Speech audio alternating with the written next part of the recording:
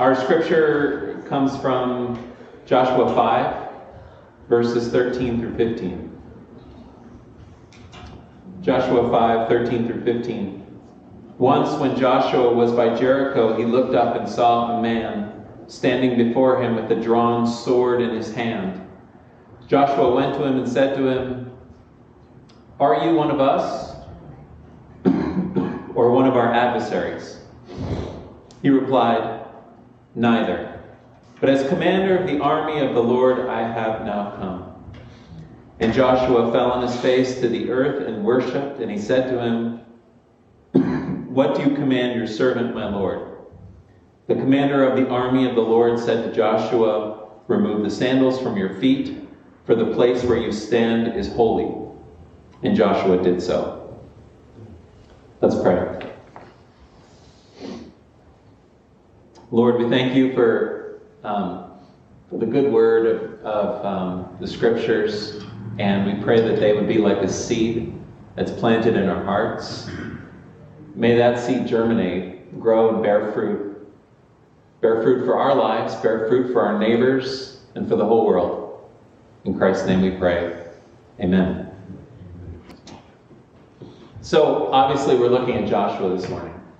And in some ways, Joshua could be the worst choice for a text right now. And let me tell you all the reasons why Joshua is a bad choice right now. One of the reasons it's not a great choice is because of the current war in Gaza. The current war in Gaza, in some ways, you could trace that conflict. You could draw a line from that current conflict in Gaza to the book of Joshua. The book of Joshua is about a group of people, the Hebrews, the Israelites, going into Canaan, where there's a different group of people, and taking it over. And even just a little bit of knowledge of the ancient Near East, in particular, how the story of the Jewish people starts there and continues on into exile, and then finally in 1947-48 a return. Makes you wonder if Joshua is right now the book we should be talking about. Another reason Joshua is not a great choice is because Joshua is very troubling for many Christians.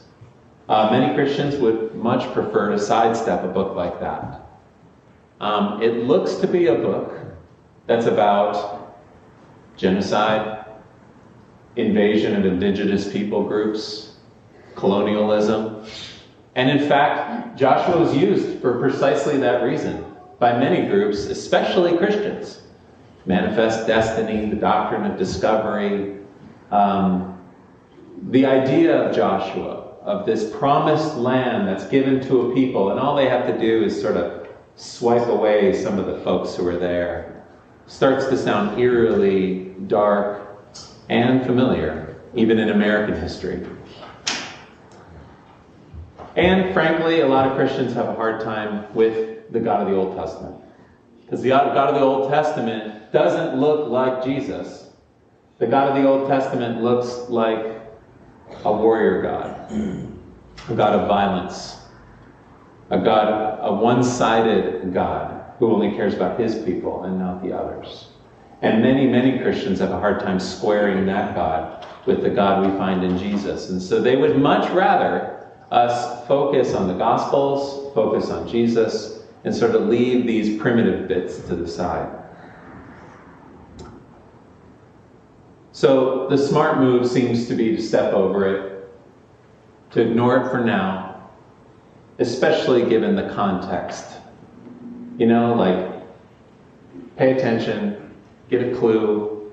Maybe this isn't the right time to be talking about Joshua. I have an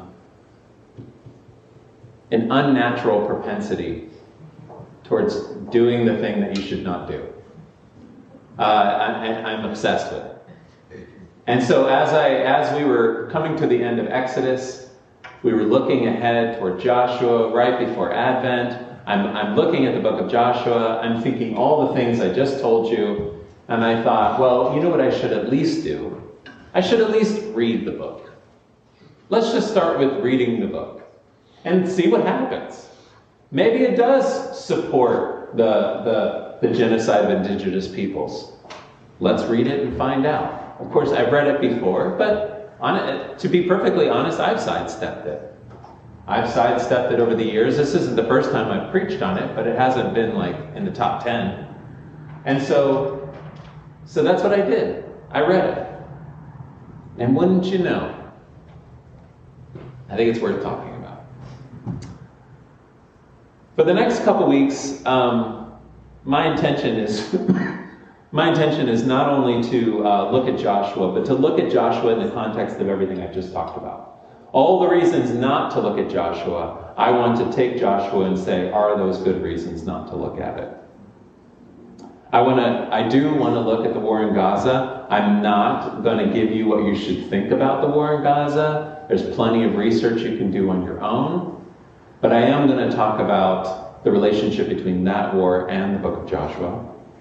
I'm also going to talk about some of our concerns about violence in the Old Testament and how do we understand this in light of Jesus. And that's why I'm doing it in 2 weeks instead of 1. I'm just going to tell you up front that anyone who claims Joshua as permission for aggression, as a warrant for genocide, for wiping people off the map, are not reading the book. If they did, they would discover something much stranger, weirder, and ultimately more wonderful than their designs. This is not to say that there are not troubling verses in Joshua, so that's not going to be my other move where I ignore the bad bits and only talk about the cool parts, okay? There are troubling verses in Joshua. For instance, when he says to the Israelites to devote to destruction everyone in Jericho, the men and women, the young and old, even the oxen, the sheep, and the donkey. Donkeys I can understand.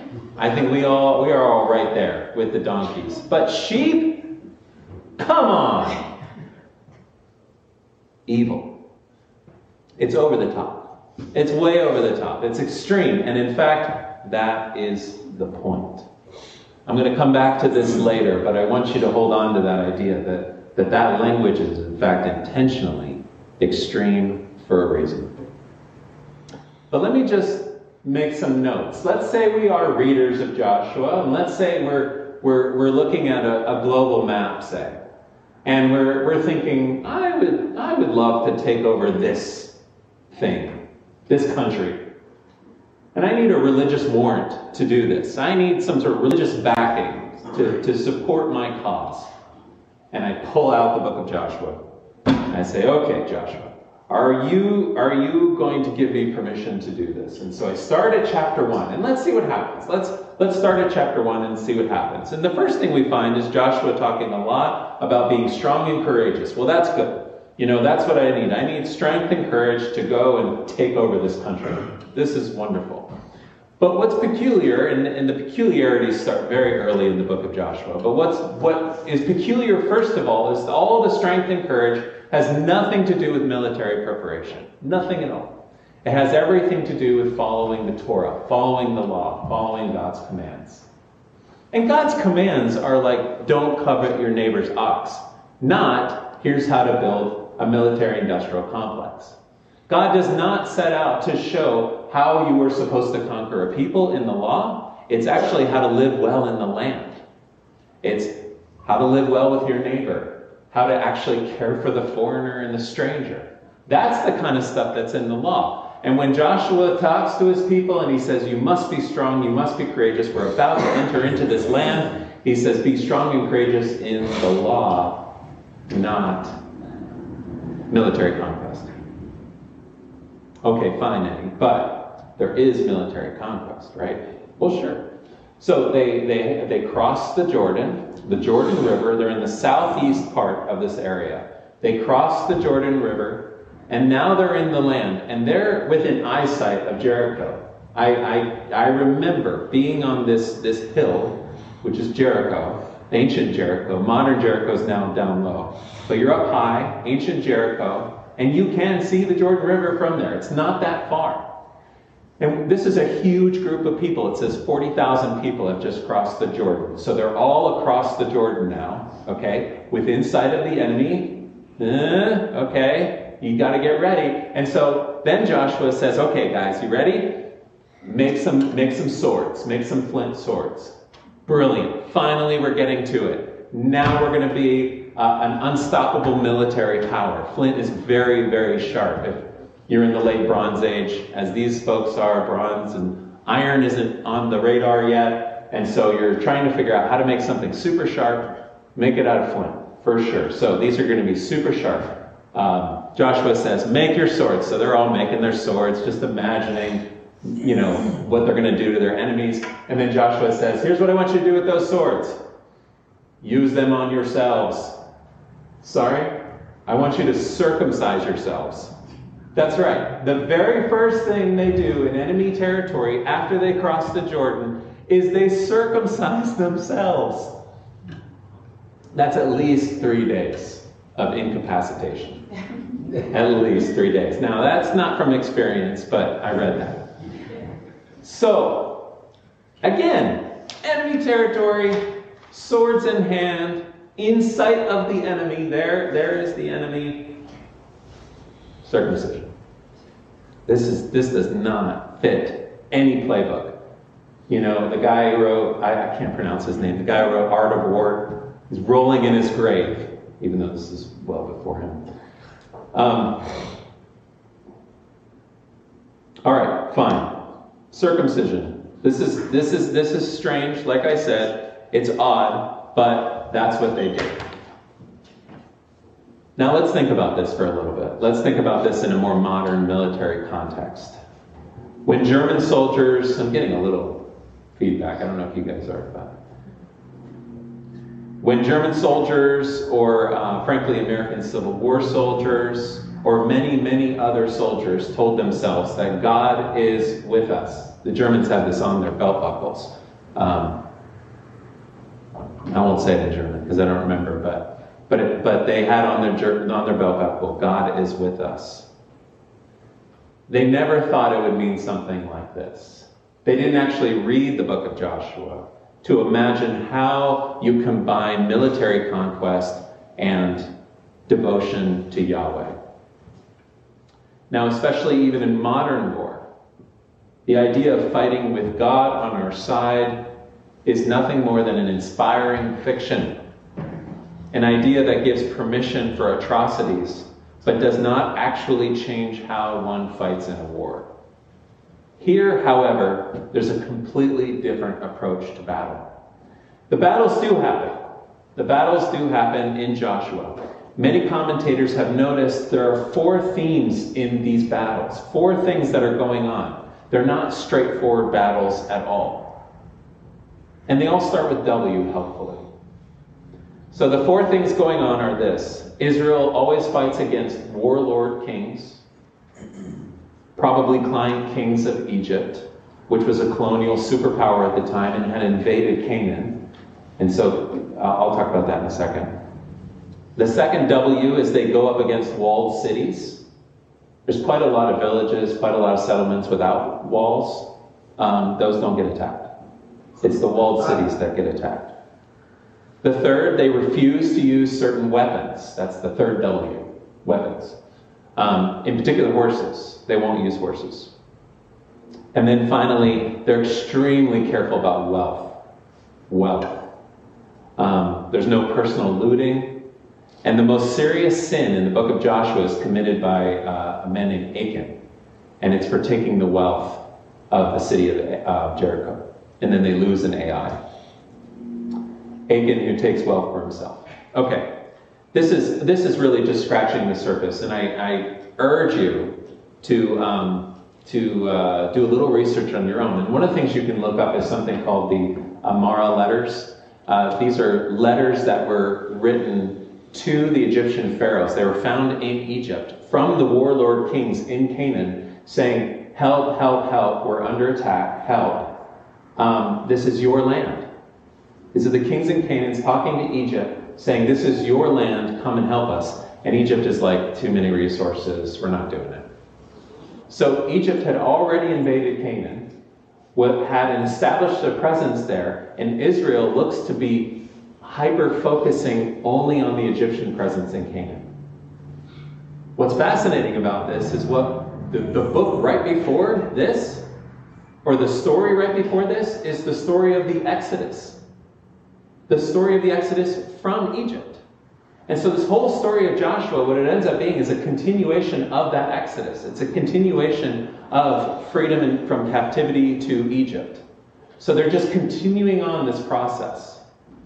They're not free from Egypt in the wilderness, and then they say, how can we take people captive, just like we did in Egypt? That's not what's happening at all. It's the opposite. How can we continue our liberation from Egypt as we go into the Promised Land? Again, I urge you to look more into this, because we could spend weeks and weeks just on that. Fine. So the conquest looks different than what we thought. It's not your typical kind of conquest. It's not, absolute wiping out genocide. But there are troubling verses in the book of Joshua. There's roughly 14 times when it says, like the one I read earlier, that all were exterminated, including the sheep. All right, so the first thing to say about these verses is that, sure, yeah, there were battles, and probably some people died. But they were not everybody was exterminated. They couldn't have been. The clearest example of this is the very end of the book of Joshua, which is maybe the most famous part of the book of Joshua. There at the end of the book of Joshua, Joshua stands in front of his people. He's an old man, and he says, choose this day who you're going to serve. Which God are you going to serve? You've got a lot of gods to choose from. You could choose the Canaanite gods. You could choose the Egyptian gods, right? Because Egyptians were present. He talks about the Egyptian gods. And he says, or you could choose Yahweh. For me and my house, we will serve the Lord. Maybe you've seen that on a doormat, or cross-stitched, or in loopy cursive script in somebody's house. I'm sure you've seen it at some point. So that is a very common phrase. For me and my house, we will serve the Lord. Why is Joshua only talking about his house? Because the Canaanites are still there. They weren't exterminated. They weren't all wiped off the face of the map. They're everywhere. Some commentators talk about it this way. They say there's a majority report and a minority report. The majority report is just like a football game, right? So you go to a football, like last night CSU actually won. Hey, that's amazing. The other times CSU, not only do they lose, but they get exterminated. They get obliterated. They get totally wiped out, destroyed. Now, did they actually get destroyed? No, they go back to the locker room, they sit in their ice bath, I don't know, whatever football players do. They're fine, they lick their wounds, and then they go to the gym. But they're not actually wiped out and obliterated. So we use that language in sports, and now it's not exactly the same thing, but there's a similar kind of hyperbole exaggeration going on here in the Bible. The Bible likes to use this exaggerated language to talk about something. And so that is what's going on here. And because if it were factual, if the majority report was factual, then there wouldn't be Canaanites left in the land. They would have all been wiped out. So then there's the minority report. And the minority report is pretty straightforward. The minority report is basically just like, yeah, we won the battle, and then I met a really nice woman. She's Canaanite, we got married, and now we have a mixed faith marriage, and we're trying to work it out. That's really what happened a lot. Like a ton. Like normal human kinds of things. And they had to navigate that as well. And they did. And we're actually going to talk about that a lot next week, is the relationship to the Canaanites and how complex that was, especially with this one amazing figure named Rahab. We'll focus on her next week. Now, the last thing I want to say, so that's next week. This is the very last thing I want to say. And it actually has to do with the scripture that I read earlier. It's this very interesting vision that Joshua has. It's the eve of battle. He's about to go into Jericho, and he has a vision where he meets with a sort of God kind of figure. And this is actually a pretty common story in the ancient Near East. They have these stories in Egypt. They have them in a lot of other places. What happens is this mighty warrior is about to go into battle, and then a god visits him. And the god brings a sword, and he gives the sword to the commander, or the general, or whatever. And then the general uses it to win the battle. This story doesn't quite go like that. This story instead has the vision, has the commander, has the sword, but he doesn't give the sword. The commander of the Lord's army keeps the sword. And then there's this amazing question from Joshua where he says, whose side are you on? And maybe he asks because he's not getting the sword. So he's like, are they going to get the sword? Who's going to get the sword? So he says, whose side are you on? And the commander of the Lord's army says, neither. That's amazing. This is God's people. And he says, I'm not on your side. I'm not on their side. So then Joshua's like, well, what do you want me to do? And he says, take your shoes off. This is holy ground. It's about my holiness, not about you winning. That's amazing. That story is amazing. That, I think, sums up what is at central about the book of Joshua. It's not about sides. It's not even about winning. It's about being faithful, strong, courageous to the Lord. God does not take sides. Not in war, not in culture, not even in elections. God does not need our weapons. God does not need our wealth. God does not need our walls, and he does not need our authoritarian warlords. Later, about 1100 years later, a new Joshua, whose name in Aramaic is named Jesus, but it's the same name in Hebrew, Joshua. He crosses the Jordan River, and he goes into the Judean desert, which is where Jericho is. And while he's in the Judean desert, he's visited by an angel of the Lord. And the angel of the Lord offers to assist him in his mission. But this is the wrong offer. And the angel of the Lord is not speaking for God. The angel of the Lord is speaking for himself. Jesus refuses this offer. But he doesn't refuse not because he is not going to conquer his enemies, which are sin and death, but because he knew the thing that he needed most. He didn't need the power of this angel. He didn't need his weapons. He didn't need anything that this angel was offering. It's Satan, by the way. You guys get that? Yeah, all right. What he needed most was to worship the one true God, to worship his Father. He knew that what mattered above all was not whether or not God was on his side, but whether or not he was on the side of the Lord. Amen. Lord, please take this word and bring fruit from it. We pray in Christ's name. Amen. May the peace of Christ go with you wherever he may send you. May he guide you through the wilderness and protect you through the storm. May he bring you home rejoicing at the wonders he has shown you. And may he bring you home rejoicing once again into these doors. Amen. Go in peace.